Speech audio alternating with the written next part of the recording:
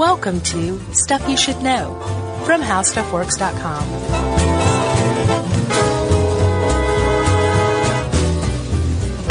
Hey, and welcome to the podcast. I'm Josh Clark. There's Charles W. Chuck Bryant, and Jerry's with us, so that makes this Stuff You Should Know. How you doing?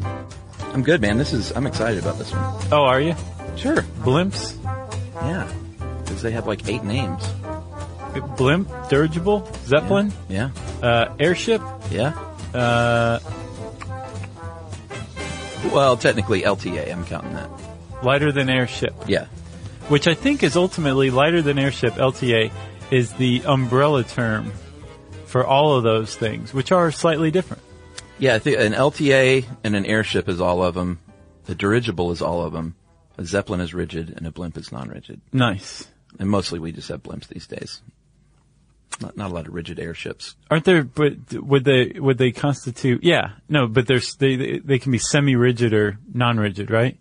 Yeah, and I think the future, we'll talk about that obviously at the end, but I think some of those are more of the semi-rigid style. Right. Because they're huge. Yeah, but they're made of some really lightweight but very strong composite materials. Yeah. Boom.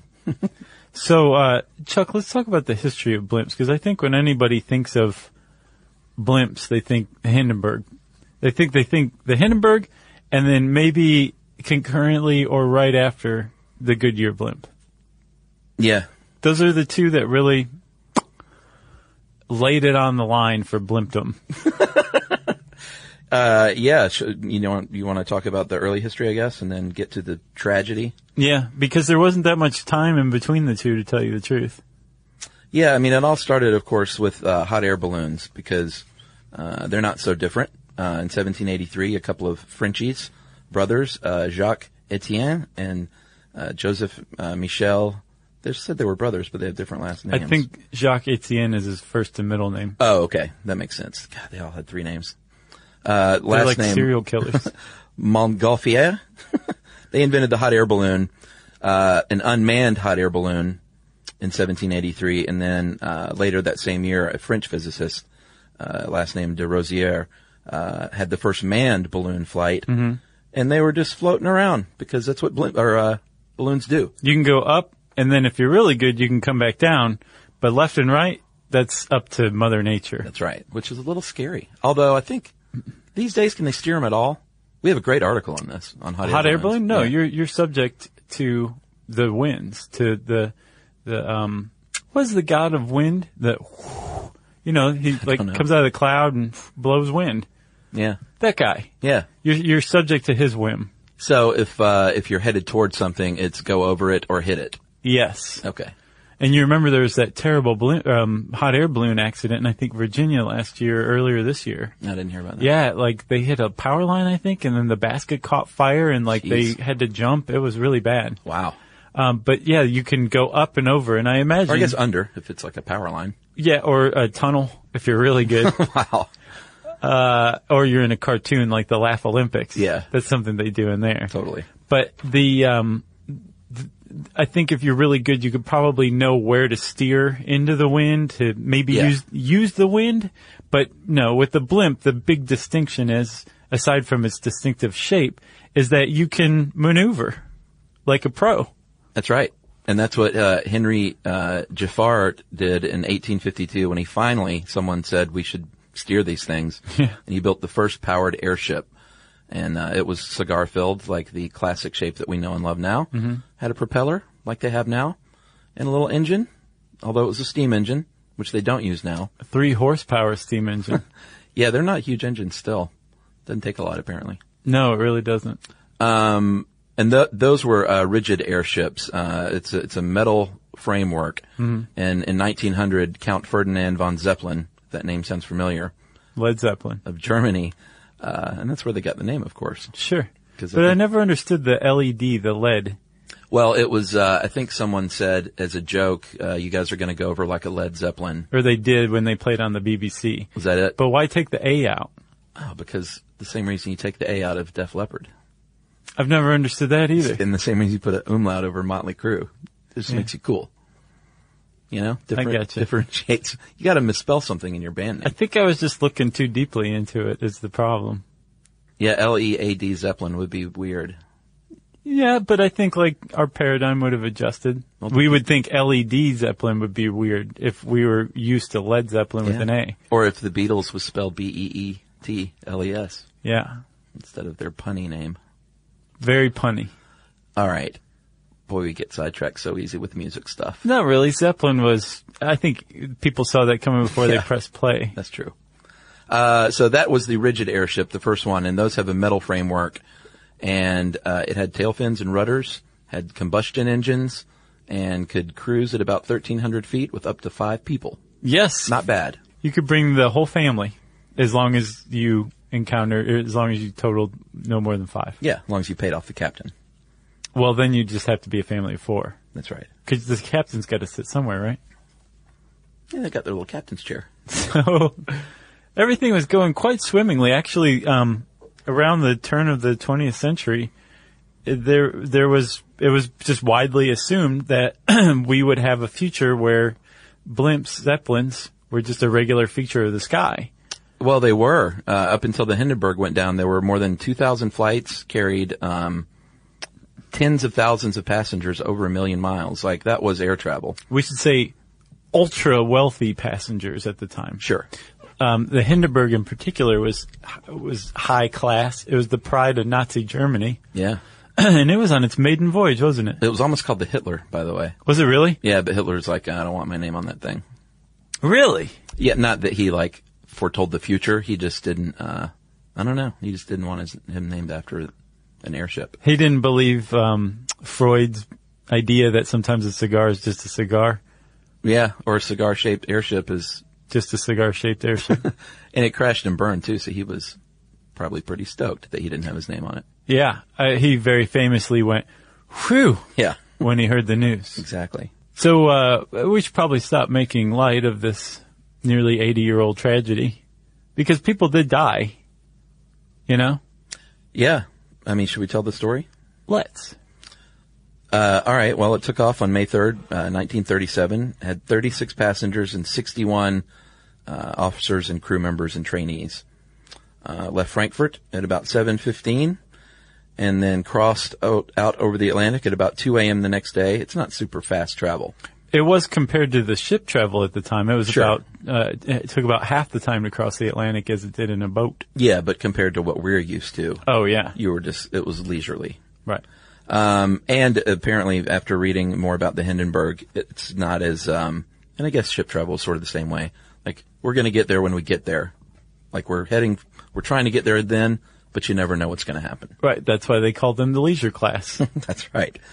It followed a northern track across the ocean, eventually crossed, into North America over the coast of Newfoundland and arrived in Lakehurst, New Jersey, about 12 hours late. And, Germans, they're always late. Yeah. They're famous for it. And basically arrived there at the Naval Air Station, and because of poor weather, the captain and the, commanding officer on the ground said, you know what? The weather's not so great. Let's wait a little bit, because they can fly around forever in those things. Right. And, he said, all right, well, the Jersey Shore is nice. Let's just go fly above that and tell everyone to look around. And Look at all those old-timey bathing suits on everybody. They're up to the ankles in water. By 6 p.m., conditions had improved, and at 6:12, he sent a message saying it's suitable for landing, recommended landing now. At about 7:08, he finally, pulled the blimp in. It was a bit of a dodgy approach, but he eventually, got it down toward the ground pretty, skillfully. Which, as we'll see, is not as easy as you'd think. Even though it No. sounds easy, it's not in practice. No. They dropped the landing lines, and then things went south, like really fast. Yeah. But it was filled with hydrogen, which is the lightest element, right? Yeah.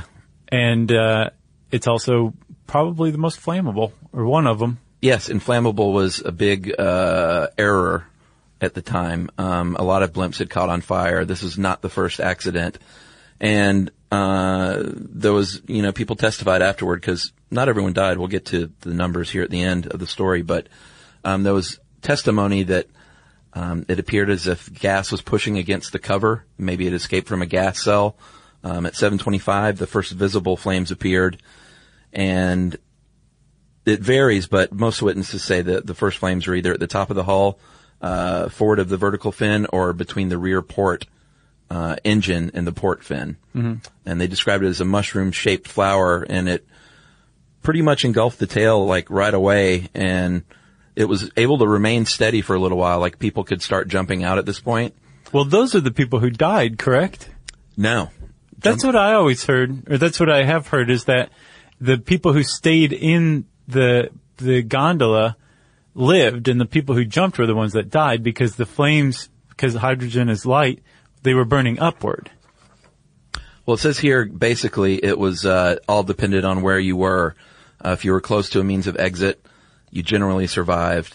If you were deep inside the ship, mm-hmm. like in the power room along the keel, or in the smoking room. They had a smoking room in the Hindenburg. I'm surprised it wasn't all smoking. With a big blimp full of hydrogen? Oh, yeah. Yeah. I hadn't thought about that. It was not a good idea. They had apparently a double airlocked door, one electric lighter, and you were allowed to smoke as long as you put it out before you left. And so, like I said, if you were in the smoking room on B deck, you were in big trouble.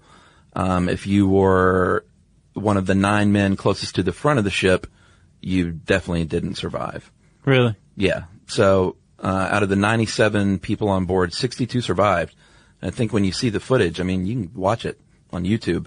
Yeah. It looks like, how in the world could anyone survive it? Because it goes, I mean, it's fully burned in less than a minute and on the ground. Yeah, it went up fast. But 62 did survive. 13 of the 36 passengers and 22 of the 61 crew.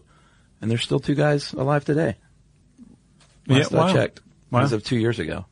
But they don't like to talk about it. I can imagine. Yeah, there's Pretty one. traumatic experience. They're both named Werner Franz and Werner Donner. The 2 Werners. And one was a little cabin boy, and one was a passenger with his family. And they were contacted for like the ceremony. I guess you don't call it an anniversary, I guess. Memorial? Memorial. Yeah, it's an ceremony. Anniversary. Yeah, it just sounds like a party, you know. But they said, nah, we're not coming. We don't like to talk about it. Yeah. So it's been a long-standing mystery exactly what happened. I found an article in the UK Independent from 2013 about a study from that year that found, they said they figured it out. They built like scale models of the Hindenburg, which was like 2.5 football fields long, by the way. Yeah. They were building scale models that were like 60 feet long, so good sized ones. And they tried to blow them up because there was a rumor that it was sabotage. Right. You know, that everybody hated the Nazis even then. They tried all manner of stuff. And what they finally figured out was that probably what happened was, from being in that stormy weather, that exterior, the envelope of the blimp became electrified. Oh, yeah. And when the ground crew ran up and grabbed the cables, they completed the current from the blimp to the ground, which caused a spark, which actually ignited a hydrogen leak. That fire caused the explosion. That must have been the gas pushing out. Yeah. Yeah, one thing they say it definitely isn't, which they long thought it was the actual fabric was like painted in this flammable stuff. Right. And that's not true. It was the standard fabric. Oh, okay. It was just a big balloon full of hydrogen. Yeah. And some sort of spark. Yeah. Yeah. So when that happened, the future of blimps were just pretty much like, that was it for blimps. That wasn't the immediate end, but as far as like commercial blimp travel, that's tough for an industry to get over. So it kind of fell to the wayside, although they did continue on, in a couple of forms. Up until the 60s, the U.S. government, especially the Navy, maintained blimps. One of I guess the Air Force, I don't know if it was the Navy, but one of the branches of the U.S. military used blimps as giant aircraft carriers of the air. Not the sea, the air, which is pretty awesome. And apparently they had them so you could connect like a light plane to what's called like a trapeze mechanism coming out of the bottom of the blimp. So you just like hook your plane on, climb up and say, hey guys, where are we going? Or you can take off from there too. What? Yes. How do you take off? You just drop? I think you just release the hook from the trapeze and start to free fall, and then you just go off into the distance and go, thanks for the ride, lady. That sounds really weird. And they had even bigger plans that were never realized because the Navy scrapped the program in, I think, 1962, to have like a landing strip on top of the blimp. So you could have just like planes take off and land and then be stored like in the blimp. Which would have been pretty awesome. Well, cargo airships are the wave of the future, perhaps, so we'll see. Yeah. So, but that was the military was involved in blimps for most of the first half of the 20th century. And then, our friends at Goodyear came up with a blimp that has really served them well. Like they were making blimps for the military and then, they started using them for commercial purposes and everybody knows about Goodyear thanks to those blimps. Yeah, and they're going to figure in here, of course, because you can't talk about blimps a lot without a ton of buzz marketing for Goodyear. Yeah. But, you know, that's where they make their name. In fact, my in-laws almost rode on the one based out of Akron because that's where they're from. And they, I think he was going to put in a bid on like an auction bid to win a trip. Neat. And I think it never happened. The trip never happened? I think he either lost the bid. I'll have to ask him, but I don't think they ever rode on the blimp. Okay. I was going to say, if the trip never happened, that doesn't sound like the Goodyear I know. No. They're very, they're like the Germans. So there's 3, Goodyear blimps actually. There's one in, I believe, Texas. There's one in California. There's one in Ohio. Or is it Florida, California, and Ohio is what it is. I'm sorry. The spirit of Goodyear, the spirit of America, the spirit of innovation. And Chuck, about the time this episode comes out, Robin Roberts, the TV personality, is going to be christening the newest member of the fleet, the Wingfoot 1. Nice. So they're going to have 4. Yeah. Because there's a lot of sporting events. There sure are. And you can't watch a big sporting event without hearing the words, aerial coverage provided by Goodyear. Yeah. And those shots, man, they're pretty great. They really are. They haven't been around forever. It was, I think, an Orange Bowl in Miami where the first one was broadcast in, like the 60s maybe? I don't know. Something like that. And it changed America. Yeah, well, it certainly gives them a lot of press and saves, well, I don't know about saves them money. I haven't seen their balance sheet, but they don't have to spend money on that 30-second spot. They still do to tie into the blimp. Right. But it's great advertising for them. Yeah. They also were good sports in a movie called Black Sunday. Oh, yeah. Did you ever see that movie? Oh, of course. I never saw it. But apparently the 70s. they provided some of the footage for the movie. Yeah. And, let their blimps be used, and let their name be used even. Like it wasn't like the good wire blimp, you know, they didn't try to have to change it just enough. They used Goodyear, which made the whole thing even more terrifying and realistic. Yeah, they wanted to kill everyone at the Super Bowl. That was the plot. Right. With a blimp. Right. That shot darts. Yeah. Which is weird. But it was written by the guy who wrote Silence of the Lambs. Oh, yeah? He's a good writer. Have you ever read any of his books? He was the book writer? Yeah. Oh, no, I didn't know that. Yeah. No, I haven't read any of Silence of the Lambs. He does very good research. Interesting guy. Nice. Anyway, so Goodyear in the military. After the Hindenburg, that was the 2 cases of blimps. But, like you said, there is potentially a future for blimps, which we'll talk about. But first, let's talk about how blimps work in general after these messages. Stuff you should know. Stuff you should know. You want to know how blimps work, buddy? I do. They're pretty simple. They are. This was the delight to learn because it was like, oh, I thought there would be just that little to it, and that's really kind of the case. You know? Right, yeah. There's not like, oh, and here's where it gets really hard. Right. They're like the pontoon boats of the sky. Yeah. You like know? the most complicated thing on the blimp is probably the gyroscopic camera on the front of it to film the football stadium. Yep. I think you're right. So let's talk about the anatomy of a blimp. You mentioned the envelope earlier. That is the thing that you're looking at. That is the big cigar-shaped balloon. Yep. It's filled nowadays with helium. It is that shape because of aerodynamics, of course. And they are super lightweight and super strong, like you were saying. Neoprene, 2-ply neoprene polyester, generally. Is that what the envelope's made of? Yeah. There's a company called the ILC Dover Corporation. They make a lot of skins, and they use the same material that they make spacesuits out of for NASA for blimps, too. It's good enough for Neil Armstrong, buddy. It's good enough for my blimp. This is like all about Ohio, this one. Oh, is he Ohio? Yeah, yeah. I'd have done it. So is Goodyear. No, I knew that. So are your in-laws. That's right. The envelopes they hold, and it depends on the blimps for all of these statistics, of course, but between 67,000 and 250,000 cubic feet of helium. And, it's not the pressure is really low inside, 0.07 pounds per square inch. So that's why if you shot a blimp, it wouldn't fall. No. It would just leak very slowly, and you just land it and patch it up, I guess. Yeah, very slowly. Yeah, in 1994, the British Ministry of Defense fired hundreds of bullets into an airship. Just for fun? Well, no, to see if it could be shot down in battle, basically. Oh, gotcha. And it took many hours to deflate and land. So cool. And they don't even deflate them; they just leave them that way. So their natural structure, well, not natural, but their original structure prevents them from being shot down. That's one big benefit. Because I was wondering about that. I was like, you're just providing a target for every teenager with a gun in any country that you hover a blimp over. Sure. Now I understand. But secondly, as we'll see, it also has to do with the dynamics of flight, of hovering in the atmosphere. Yeah.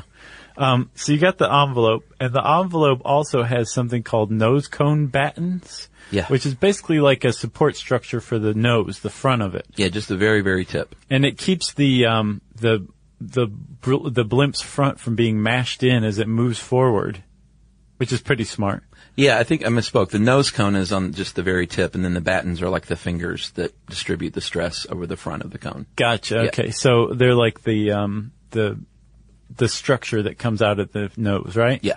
And then also on the nose is the mooring hook, because you got to hook a blimp up to something. Yeah, it's got a little spindle there, and it's got a little wheel under the tail rudder, and that's basically how it sits. You just tie it down. Yeah. Very simple. Just like a balloon. That's right. So here's where it gets a little craftier, like 19th century crafty, but still neat nonetheless. Sure. There's something called ballonets, right? Yeah. And these are basically air bladders that are located within the envelope. Yeah. And you inflate or deflate them depending on whether you want the blimp to go up or down. If you want it to go up, you deflate these ballonets. You want it to go down, you inflate them. And the reason that works is because you're inflating these ballonets with air. And helium, which blimps fly using now, is lighter than air. So more air means the blimp's heavier, so it goes down. Less air means it's lighter, so it goes up. Yeah, it's pretty easy. It's sort of like how a submarine operates. And there's one in the fore and one in the aft. So that's how you control your trim. You can just nose it up or nose it down, filling up or deflating. That's the pitch axis. That's right. Or trim. Okay. Well, the trim is the levelness. Oh, okay. Yeah. And the axis where the nose and the back go up and down, that's the trim axis. Or no, the pitch axis. Right? Yeah. Okay. No one can see you nod in agreement. Okay. Chuck, then there's the catenary curtain and the suspension cables, which I didn't get the catenary curtain really. I understood the suspension cables just fine. It's on the inside, about 30% off center. And it basically, if you look, it sort of looks like where you attach the basket to the hot air balloon. They all, there's a number of these lines that run down and all meet at a single point, near the gondola. Right, and that's what you attach the gondola to the blimp using, right? Yeah, so basically if the blimp envelope wasn't there, it would sort of look like a hot air balloon. It would have these lines that run up from the gondola, aka basket, okay, up to the top. So they would be like the vertical lines, yeah, whereas the V battens shape. are the horizontal lines. Yeah. Okay, I understand now. Exactamundo.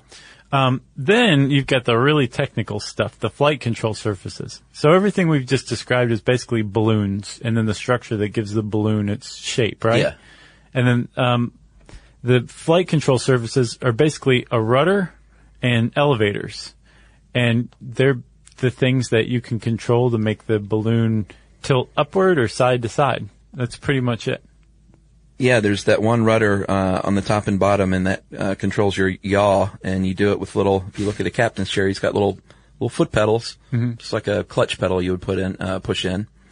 And on the bottom, very bottom back of the rudder, there's something called a boost tab, and that's just a little additional sectioned off piece of the rudder that's also controllable. It's like a little mini rudder, and it assists with the rudder, I think, to make an even tighter turn. Gotcha. So if you imagine just a smaller rudder as part of the main rudder, just to give you that extra boost, I guess, when you need to turn. And then there's 2 elevators, and they, if you are sitting in your little captain's chair, imagine a car steering wheel placed vertically, like by your side, and that's just a wheel that you turn up and turn down.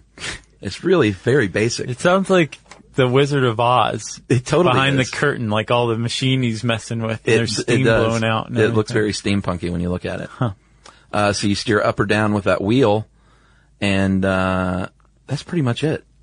Oh no! Don't forget the engines. Oh well, yeah. I mean, as far as like driving this puppy, Yeah, the flight control. yeah, This is what separates it from hot air balloons. Don't forget. the engines.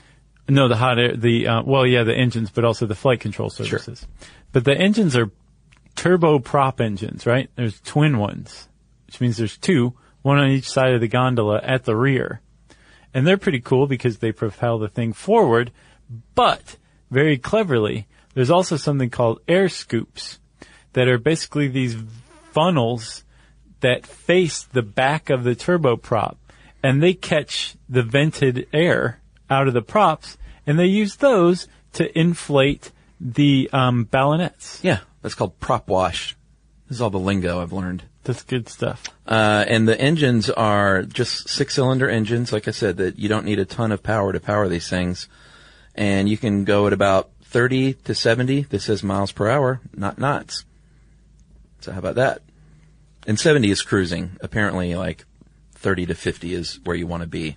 Get this, I did the calculations. So one of the great advantages blimps have, which is the reason we're even talking about these things, or anybody's talking about still making blimps, is that they can stay aloft for days, weeks even. Yeah.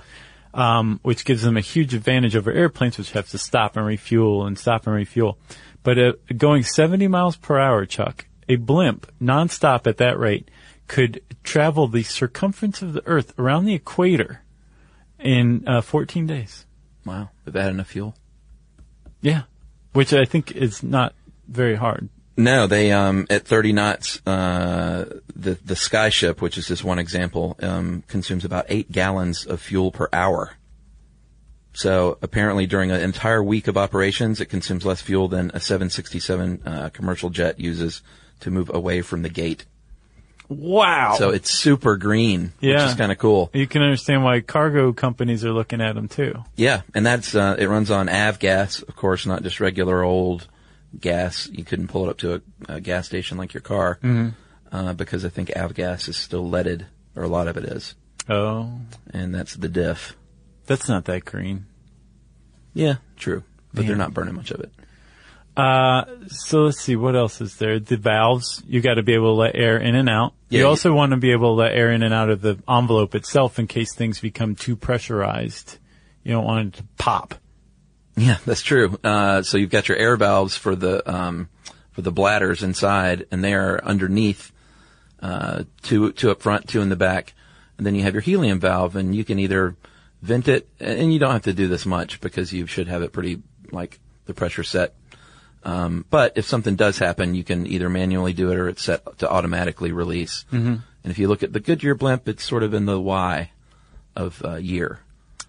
There's Wow. a little, just looks like a little gas cap. You basically. really know your blimps, man. Well, I mean, I went to the Goodyear site. It's awesome.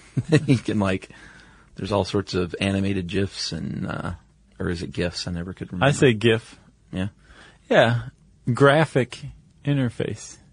Yeah, but there is a correct way. I just don't know what it is. Well, the guy who created GIF says GIF. he pronounces it GIF, Oh, well, which then it's kind of GIF. throws a wrench in the works, but I disagree with him. Morgellons. GIF. The Goodyear blimp gondola, which is where we are now, is 22.75 feet long. And it is aluminum on welded steel frame. And that's where everyone rides. Depending on your blimp, it's going to hold up to, well, it depends on how big the blimp is, but usually you don't see a blimp with more than 12 passengers or so. Yeah, and it's not even necessarily passengers. The gondola can also be the place where it holds all of the surveillance equipment, too. Sure. Depending on what you use it for. Or it can also be the massive cargo hold. Yeah, and you've got your communications up there, your flight surface controls, any nav equipment, propeller controls. That's where all there's not much else to it besides what you got there in the gondola. Yeah. What's funny is I always thought blimps were basically like, you get the blimp in the air and it takes off and then that's it. But it's at least with Goodyear, it's kind of like got helicopter parents almost. Because when you see the blimp, if you look around, you'll also find a ground crew with a bus, 18-wheeler, and a bunch of vans that follow it everywhere. Because I guess those things break down. Yeah, and apparently the pilots too, they're FAA certified, and Goodyear pilots also have another training program, but the pilots are it's all sort of, everyone is cross-trained, it sounds like. Yep. To work on the ground or make repairs, and it's like a little self-contained unit. All just traveling around together like tornado family. chasers. Right. And you talked about if they just took off and floated around. If the engines did stop, that's exactly what you're doing. You're basically a hot air balloon at that point.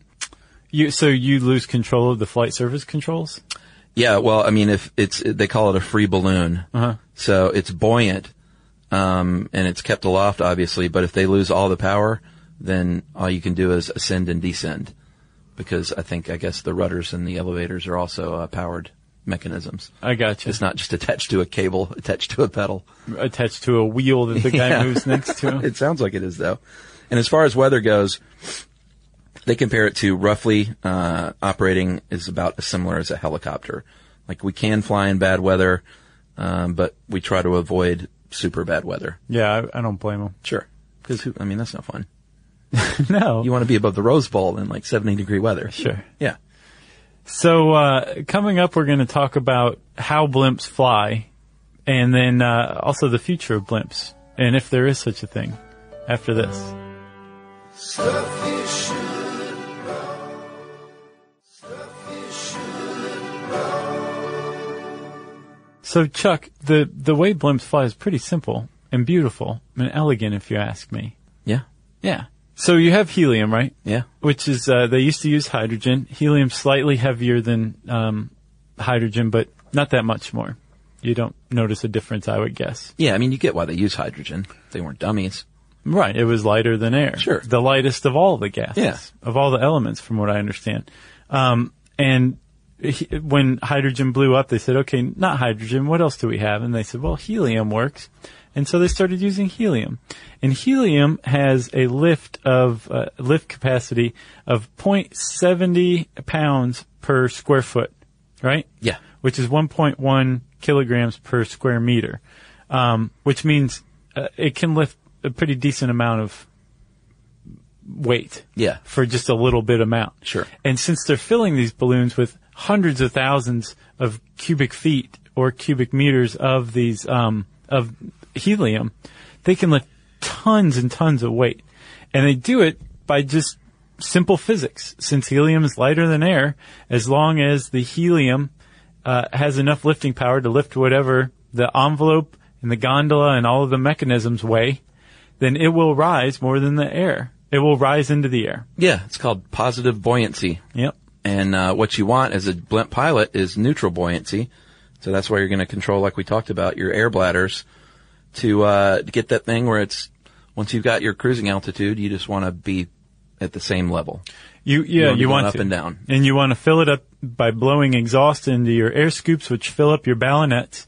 And the higher you get into the atmosphere, the less pressure there is, which means the higher up you could float conceivably. So Sure. you want to make sure you get that air in so you don't just float away. and you achieve, is it negative buoyancy or neutral buoyancy, you said? Yeah, that's what you want. And then when you want to land, you do just the opposite. You fill it up with even more air, and then you make the blimp heavier than the helium inside can lift. And it just slowly comes down to the ground. And, I mean, that's it. That's how blimps rise and fall. Yeah, it is pretty simple. And when they're on the ground, they just tie it to that little spindle. You've got your little wheel under the rear. You got a little tractor to tow it around, maybe a hanger. And that's the life of a blimp. And it, like I said, they don't inflate and deflate these. I'm sure it's a time and expense. And I think they're running out of helium too. Didn't we learn that? Yeah. Do you know much about that? Well, we covered it in the Probably the Mars turbine episode. Mars turbine. Yeah, that was it. Well, I read a really interesting article in, I think, the New Republic. I can't remember. I found it online last night. And it's about the helium shortage and why we have a helium shortage. And apparently, the U.S. has had a reserve, a strategic helium reserve since 1925 in a cave in Texas. And apparently during the Clinton era, the government said, let's make some money off of this, or let's make our money back off of it. So they passed a law that said, start selling this stuff off, Bureau of Land Management. Yeah.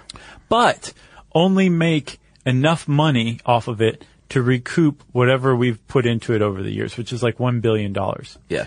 So they started selling it, and by setting the price artificially, they created an artificial market, because this is like 80-90% of the world's helium reserves in this cave in Texas. So whatever the BLM was selling it for, that's how much the market value was. Yeah. But it was artificial, so you had artificially cheap helium flooding the market. Yeah. Which had a two-pronged effect. One, it led to these scarcities that we're running into now because they just started selling it off in a fire sale to private industry. But the other more positive effect it had was that it spurred all of this technological innovation, because nuclear magnetic resonance, the technology behind MRIs, superconductivity, molecular analysis, uses helium to supercool magnets to turn them into superconductors, right? So you need helium for that. So all these industries were using this helium from the Bureau of Land Management to like advance technology by leaps and bounds, which is one of the big reasons why we are where we are right now, technologically speaking, because of helium. But now we're starting to run out. There's, I think, 9 billion cubic feet of helium left in the reserve in Texas, which is about a third of what they had when they started selling it off in the 90s. Yeah. Which would be fine if we just clamped it down and said, okay, this is a reserve again. But instead, for some reason, the government just doubled down and issued another decree to the Bureau of Land Management. It's like, keep selling this stuff. Let's just get rid of all of it for no good reason. I don't understand why. Interesting. Like, it made sense in the 90s maybe, and it had all these great effects, but now it's like, okay, we understand that helium is literally irreplaceable, as the article put it. Like, once there's no helium, there's no helium. Like, we can't go get it anywhere else or manufacture it, and we have no technology to recycle it. I wonder what the reason is. I guess money, private industry has a lot of interest in it. Yeah. And there's good interest too, like using it for MRIs or pharmaceutical research or that kind of stuff. Birthday parties. Well, that's the thing. So the med and pharma sectors use 29% of helium worldwide. Welding uses 17% because they use helium to weld. Yeah. Party balloons equals 8% of worldwide helium use.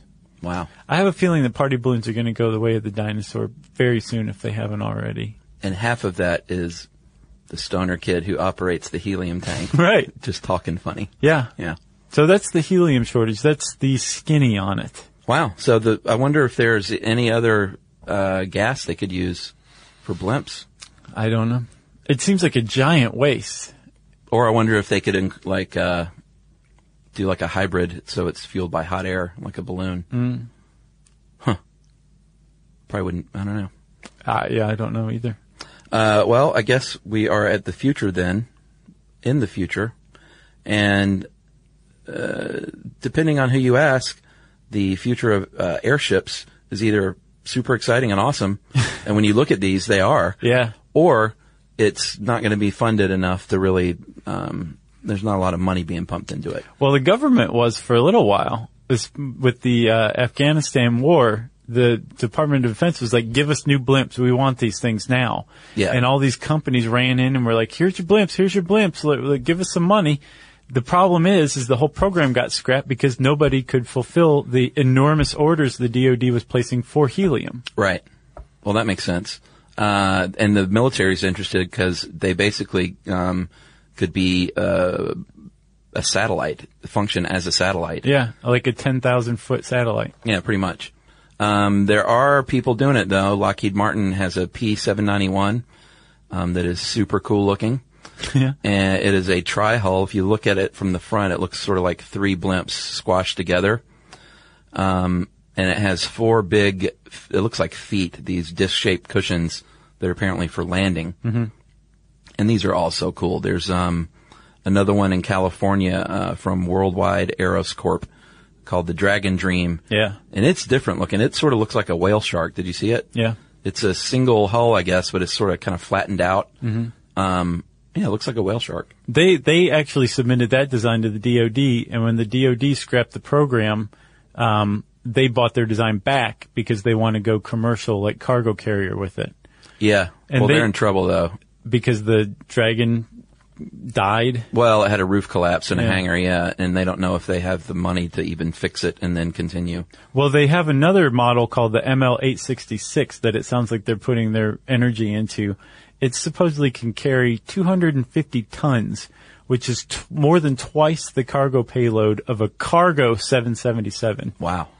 Twice. And again, you mentioned how little fuel it takes to power these things. Yeah. So it'll take a little while for you to get your package, but the company shipping it isn't going to spend too much money delivering it. I still say if it's a military, like, to use as a cargo plane, I know you can't shoot a hole in it, but what if you launched a surface-to-air missile at it? You know, it's still full of helium.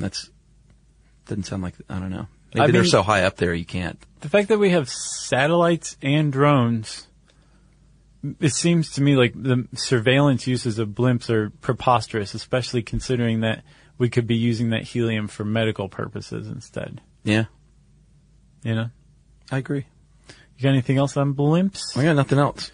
I got one other thing. If you were fascinated by the way blimps float, I think it's cool for some reason. I did a brain stuff, video. Oh, nice. About that you can calculate how many balloons it would take, like regular party balloons, to lift yourself into the sky.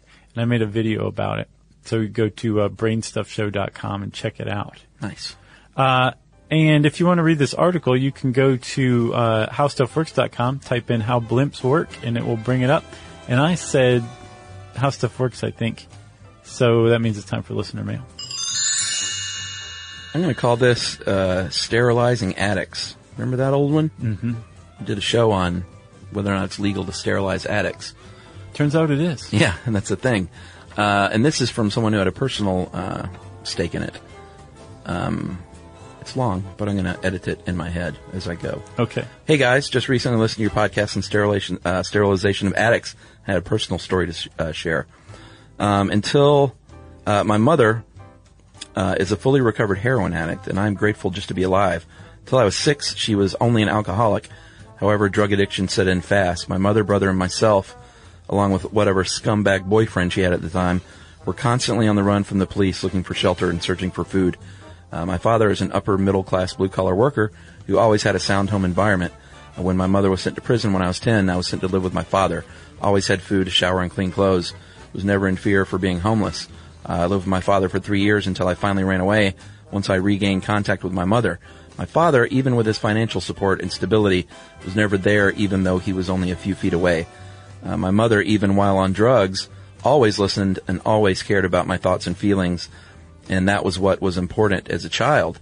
My mother eventually overcame her addictions cold turkey because Wow. she could see it was damaging to me and my brother. And she's been clean for 11 years now and is an amazing mother and an amazing grandmother to my nephew.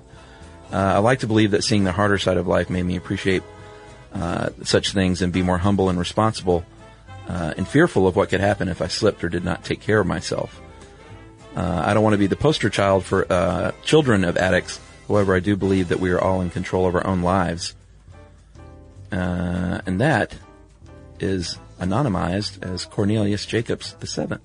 Corny Jake, 7. Yeah. He said, yeah, you can read it. And I said, I'll anonymize it. Is there some sort of name anonymizer on the internet? No, he said, please do. Just make it something awesome like Cornelius Jacobs VII. That's great. And I said, cool. P.S. I've been secretly wanting Jerry to be the Tyler Durden of your podcast. A lot Don't know of what people, that even means. Like made up. But like we think she's real, but she's not. Oh, okay. Are you real, Jerry? Jerry says no. Nope. Well, that answers that, Cornelius Jacobs VII.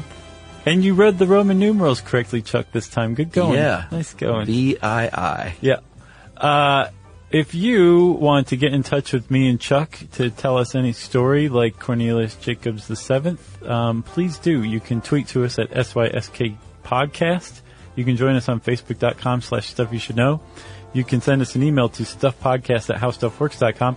And as always, go to our cool home on the web, stuffyoushouldknow.com.